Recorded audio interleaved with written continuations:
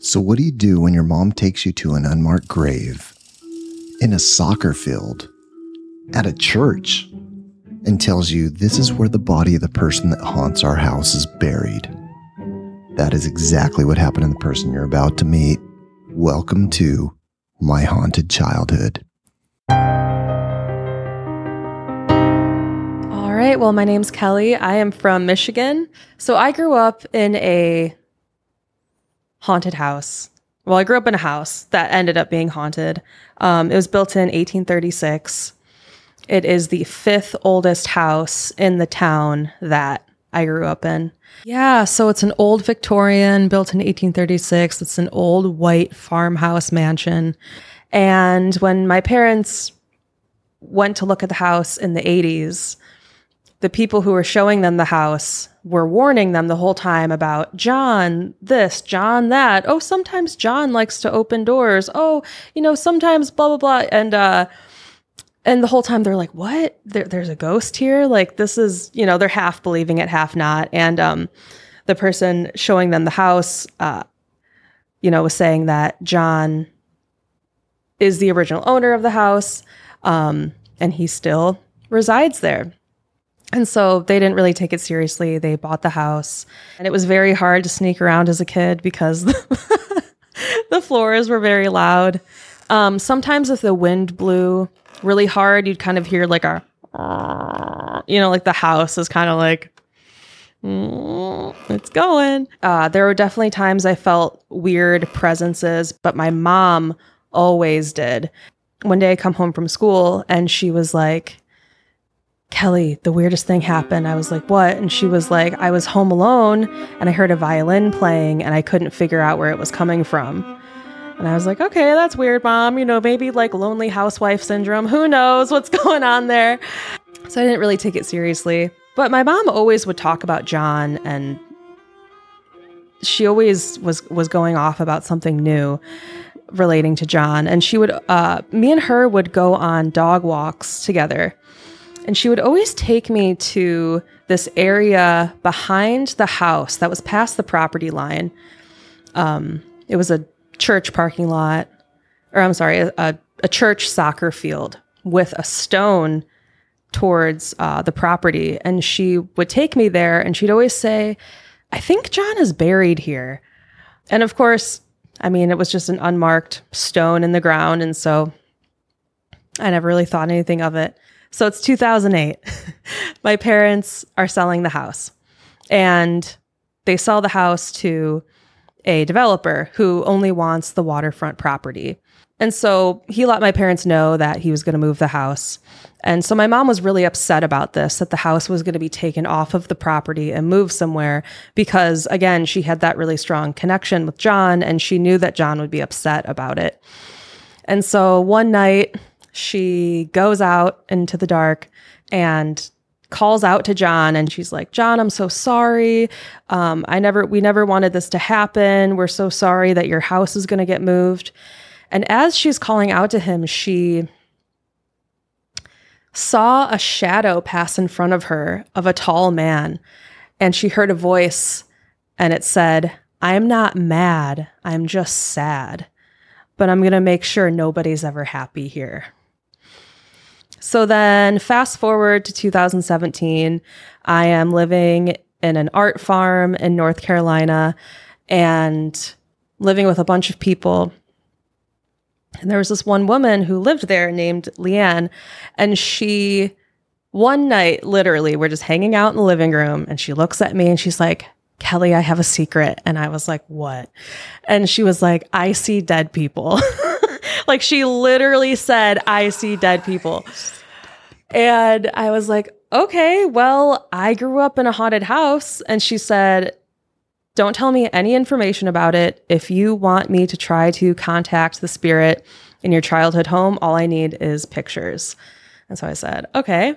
So I get on my computer and I pull up a picture of the house from 2008. I then pulled up, or I bought the history book on the town that I was raised in.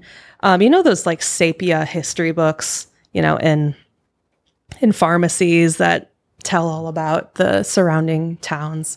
Well, there's one that is on the town I'm from. So I bought that book. Well, I bought that book because there's history on the house in that book because it's the 5th oldest house in the town. And so then I also pull up the Google Maps image of the vacant property. Mind you, it's 2017. The property has remained vacant for nearly 10 years at that point. And then I pull up the Google Maps image of where the house is now. And so I invite Leanne into my room. At this point of the story, I always kind of start to shake. So if you hear me chattering, it's just always what happens. So I have the laptop and I say, all right, what picture do you want to see first? And she says, the one where your family still lived in the house, because that way I'll have more of a connection with everything. And so I pull that up. She closes her eyes. She puts her hands over the picture. She opens her eyes and she goes, there he is. And she points at what was my parents' bedroom. And she says, he died in this room. Yeah. And then she goes on to give a physical description of him. She said he has high cheekbones, sunken in cheeks, a long beard. He has very narrow shoulders. And then she goes on to say, she literally said, quote unquote, he's telling me I'm not mad. I'm just sad, which is literally the same exact thing my mom told me in 2008. He stayed behind because he was a family man. He loved the house. He feels like he passed on too early, and that's why he stayed behind. He just loved the house. So he was a pretty friendly ghost at the time, because what can happen is spirits can change from beyond the realm.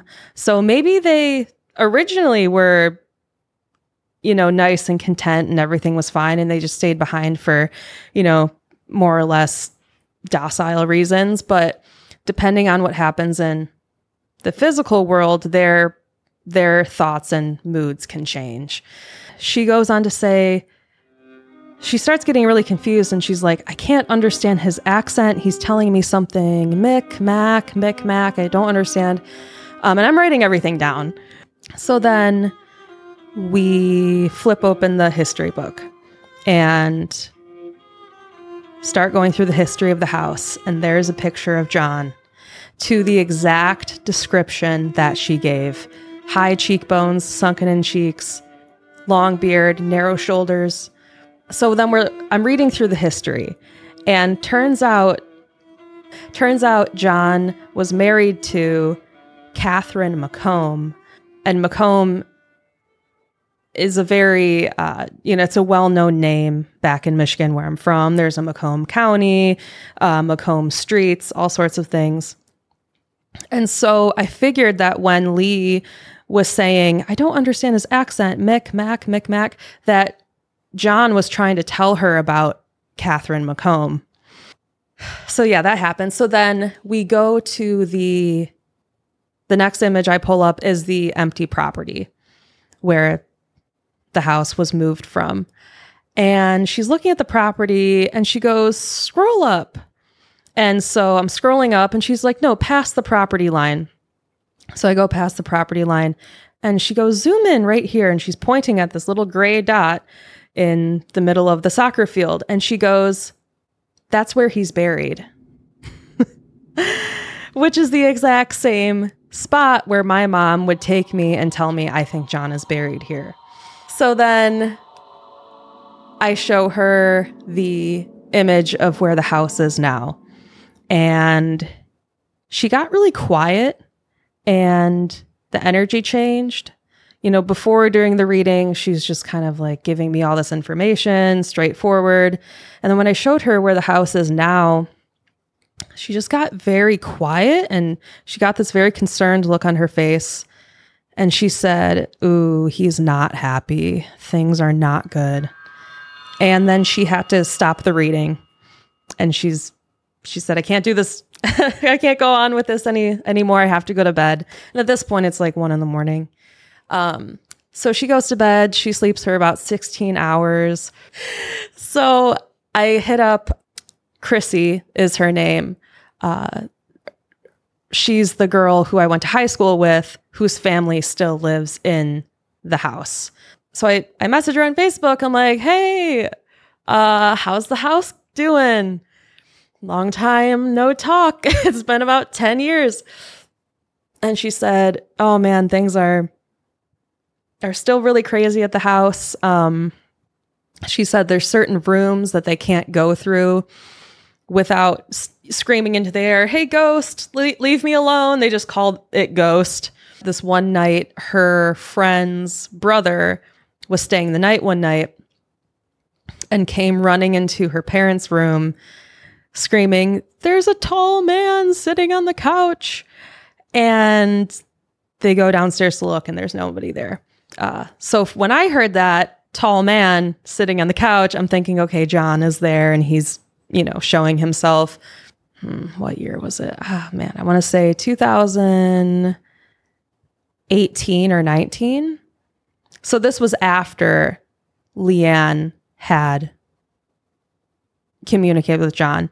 And I'm with my parents and they're getting old. So I just want to help them out. I want to help them like clean their house and clean out the basement. There's still like boxes that they haven't unpacked. And so I thought something really nice to do for them would be to go through all the pictures and put them in a photo album. I'm going through the pictures from my childhood. And in some of the pictures, there are like double helix structures, like behind me as a child, or like that's the picture I most remembered. But there were other pictures too that had weird like little orbs in them or other like double helix structures. But it's just so crazy. I just feel like throughout my life, like little pieces of the puzzle keep getting put on me without me even really trying. It's 2023. It's still vacant. It's the only vacant property on that road. And it's waterfront property. So it's very valuable. The community has a lot of money. So there's really no reason that there shouldn't be any development on there. And I've looked up like the history of like the real estate history of that property, and it just keeps getting changed. Like the hands keep changing. People just buy it, sit on it, sell it, buy it, sit on it, sell it. So who really knows what goes down once people buy that property? Maybe that'll be my next little bit of research.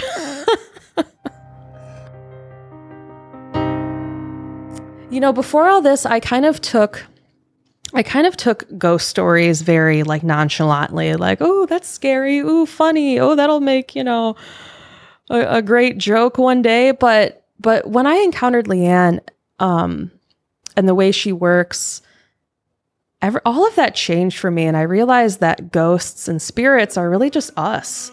They're human souls that stayed behind for a certain reason. John is the reason I believe in the afterlife. John is the reason I believe that there is more to this reality than just our flesh and blood stuck to the earth by gravity.